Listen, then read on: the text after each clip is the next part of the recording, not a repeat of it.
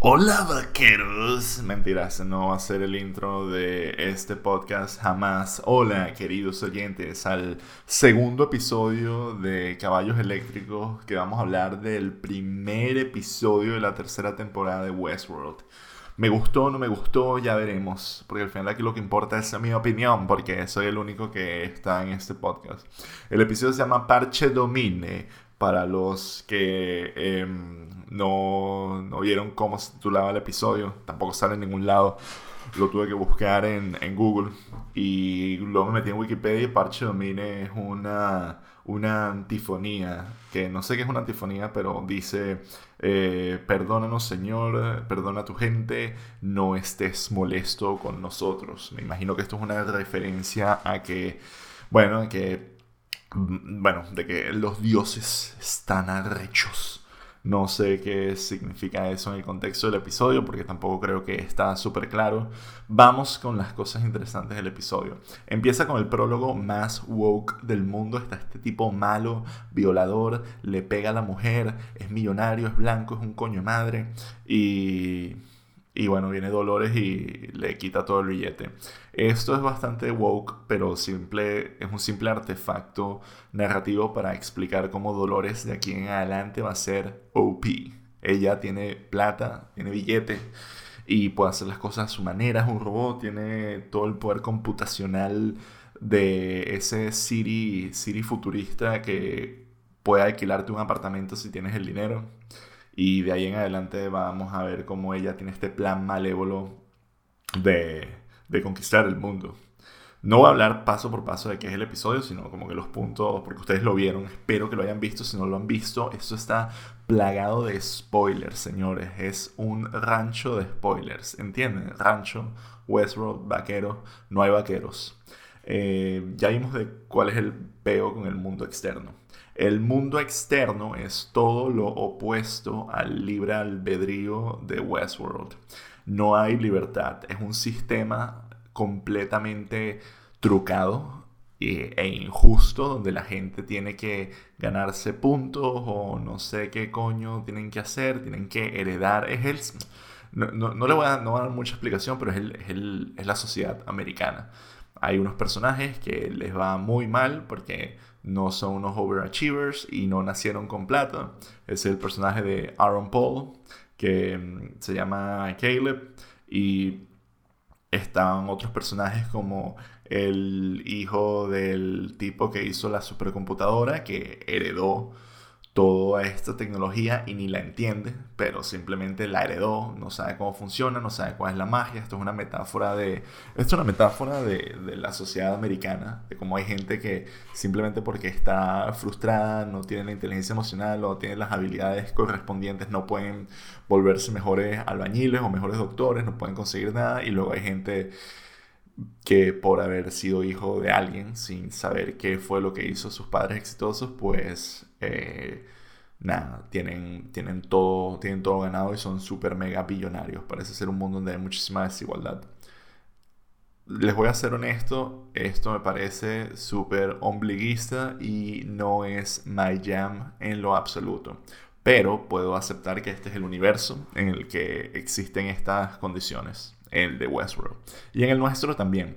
Pero esto es algo que todos los días la gente se la pasa discutiendo y haciéndose preguntas completamente intrascendentes. Pero aquí al menos, no sé, capaz es como poner una lupa sobre todos estos problemas. Ese lado no me emociona mucho, pero al menos podemos entender cómo es que existe Westworld. Westworld es la respuesta a este mundo completamente predeterminado, donde hay unos algoritmos super shady que nadie sabe cómo funcionan y que son simplemente un sistema en el que la gente está encausada. Y bueno, ahí tiene todo el sentido del mundo que tú digas, miremos, este fin de semana Westworld hace maldades. Así que ya, misterio completamente resuelto y la estética también la compro. Muy buen valor de producción, me encanta. Y a nivel de las tramas también hay otro tema bastante filosófico que está ahí interesante, que era el personaje de Tessa Thompson llamado Charlotte. Ella, bueno, ella obviamente es un un anfitrión, fue reemplazada en la temporada pasada y sabemos que no es quien dice ser y tiene todo el control de Delos.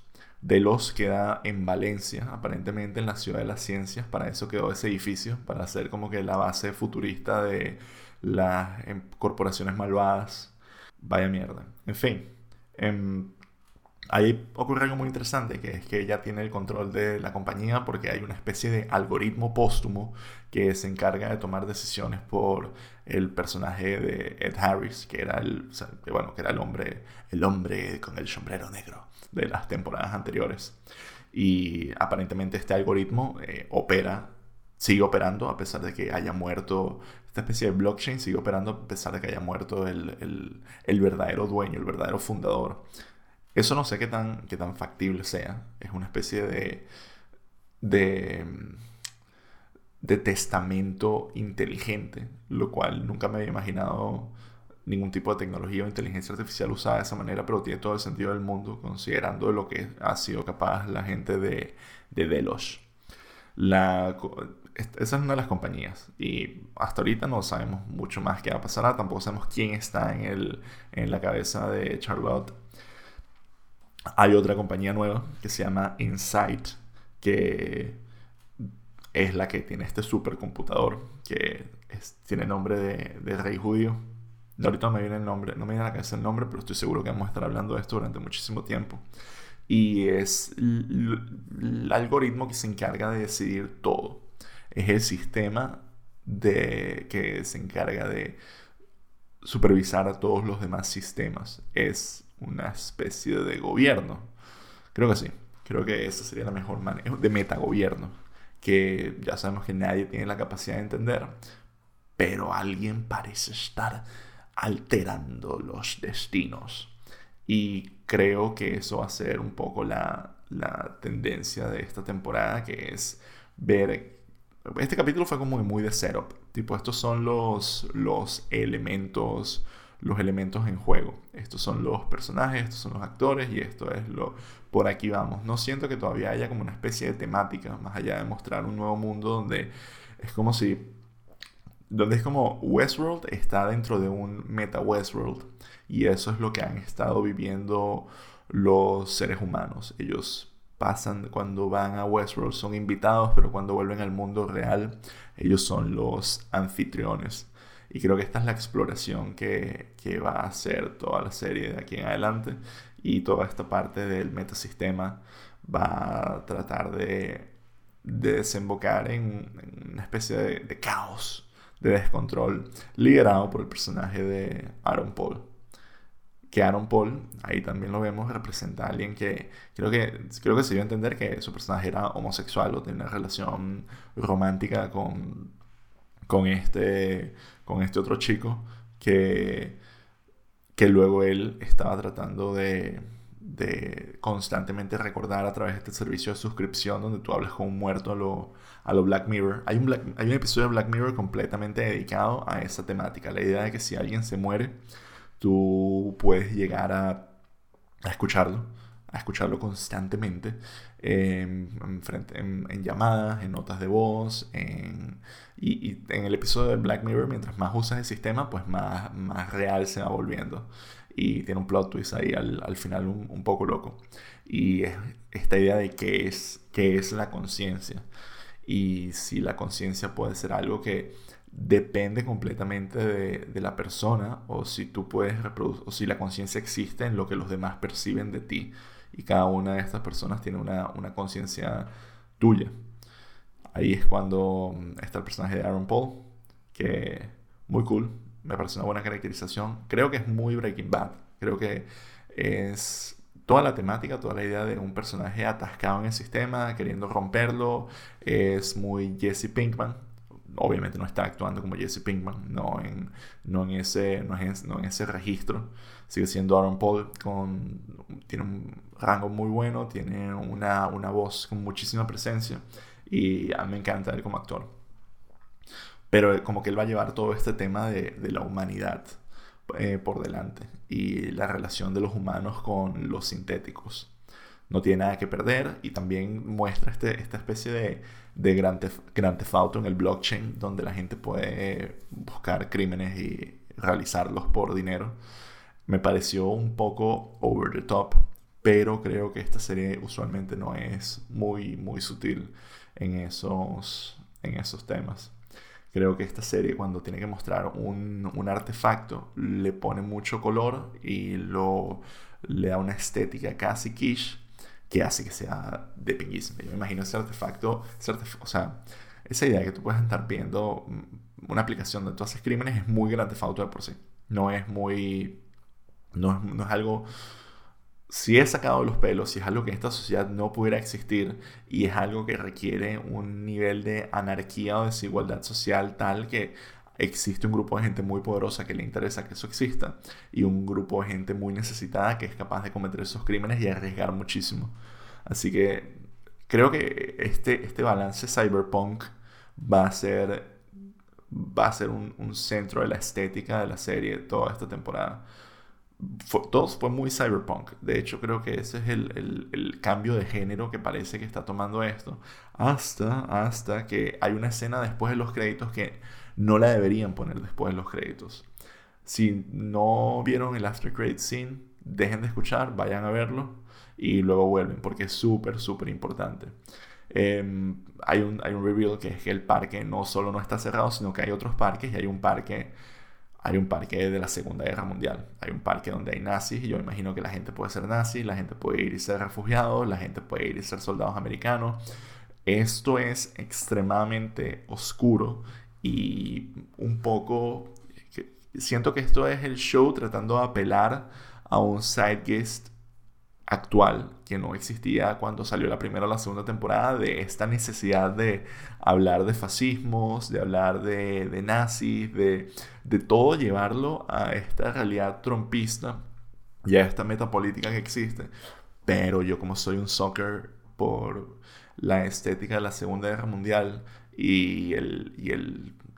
no sé, como que los claroscuros tan bestia que tenía toda esa época, y no sé, como que lo violento de la Segunda Guerra Mundial, creo que es algo extremadamente cinematográfico. Las emociones, las secuencias, todo lo que se ha ido construyendo en Hollywood de la Segunda Guerra Mundial, estoy súper interesado en ver cómo se utiliza. Ojalá lo utilicen a lo largo. Ojalá pasen muchas cosas en el parque, y sean parques nuevos, y sea una exploración diferente de estas experiencias que la gente está buscando dentro del parque. Pero no tengo tan claro que eso vaya a ser así. Puede ser como que tengamos un episodio de nazis, de la misma forma que tuvimos un episodio de nativoamericanos, o tuvimos un episodio del Japón feudal. Entonces, no sé, creo que no termino de tomarle la temperatura a toda la parte del parque, pero estoy contento de que haya algo que todavía se ancle un poco en la temática original de Westworld, porque si no, esto sería simplemente un show de ciencia ficción, y creo que esa no es necesariamente la idea, porque alejarse muchísimo de lo que es el origen, de lo que fue el Inception de este show, sería negativo. No comulgo como que súper bien políticamente con todos los temas que están tratando ya de entrada en este primer episodio, porque están muy gastados. Siento que es como mucho de lo mismo, pero siempre hay espacio para explorar cosas nuevas con estéticas interesantes, con buenos actores, y quiero ver qué teorías van saliendo. Algo que me decepcionó un poco es que por ahora algo que ha pasado en todas las temporadas de Westworld es que no hay un narrador confiable. No sabes exactamente en qué línea de tiempo estás. Hay muchas líneas de tiempo. No sabes cómo todo va a terminar de catalizarse al final. Y aquí no termino de entender si eso lo pusieron. Si aquí llega a haber... Si hay algo raro por ahora. Por ahora todo parece ser bastante lineal. Y si bien no sé si todo está ocurriendo al mismo tiempo, simultáneamente, pareciera que sí. Pareciera que ninguno de los narradores que estamos viendo es un narrador en el que no se pueda confiar. Creo que se mostraron unos 3 o 4 puntos de vista y simplemente parecía todo en la actualidad, 3 meses después de lo que ocurrió en el parque. Todo parece estar alineado al menos en ese aspecto. Yo creo que la segunda temporada pecó mucho de complicar las cosas innecesariamente y esto pudiera ser los escritores tratando de hacer un poco de backtrack y decir vamos a calmarnos, vamos a no utilizar ningún tipo de artefacto narrativo en cuanto a las líneas de tiempo para que la gente entienda y igual vamos a poder decir lo que queremos decir. Pero tengo curiosidad para ver si Westworld sigue siendo Westworld.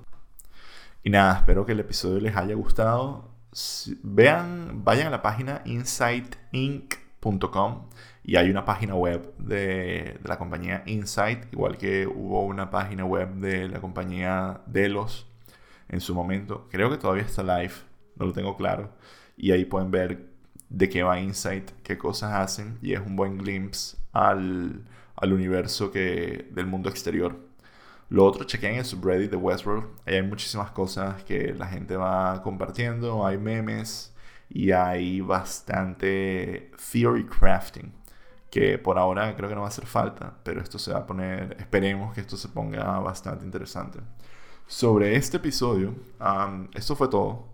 Voy a lanzar el próximo episodio el lunes que viene, supongo.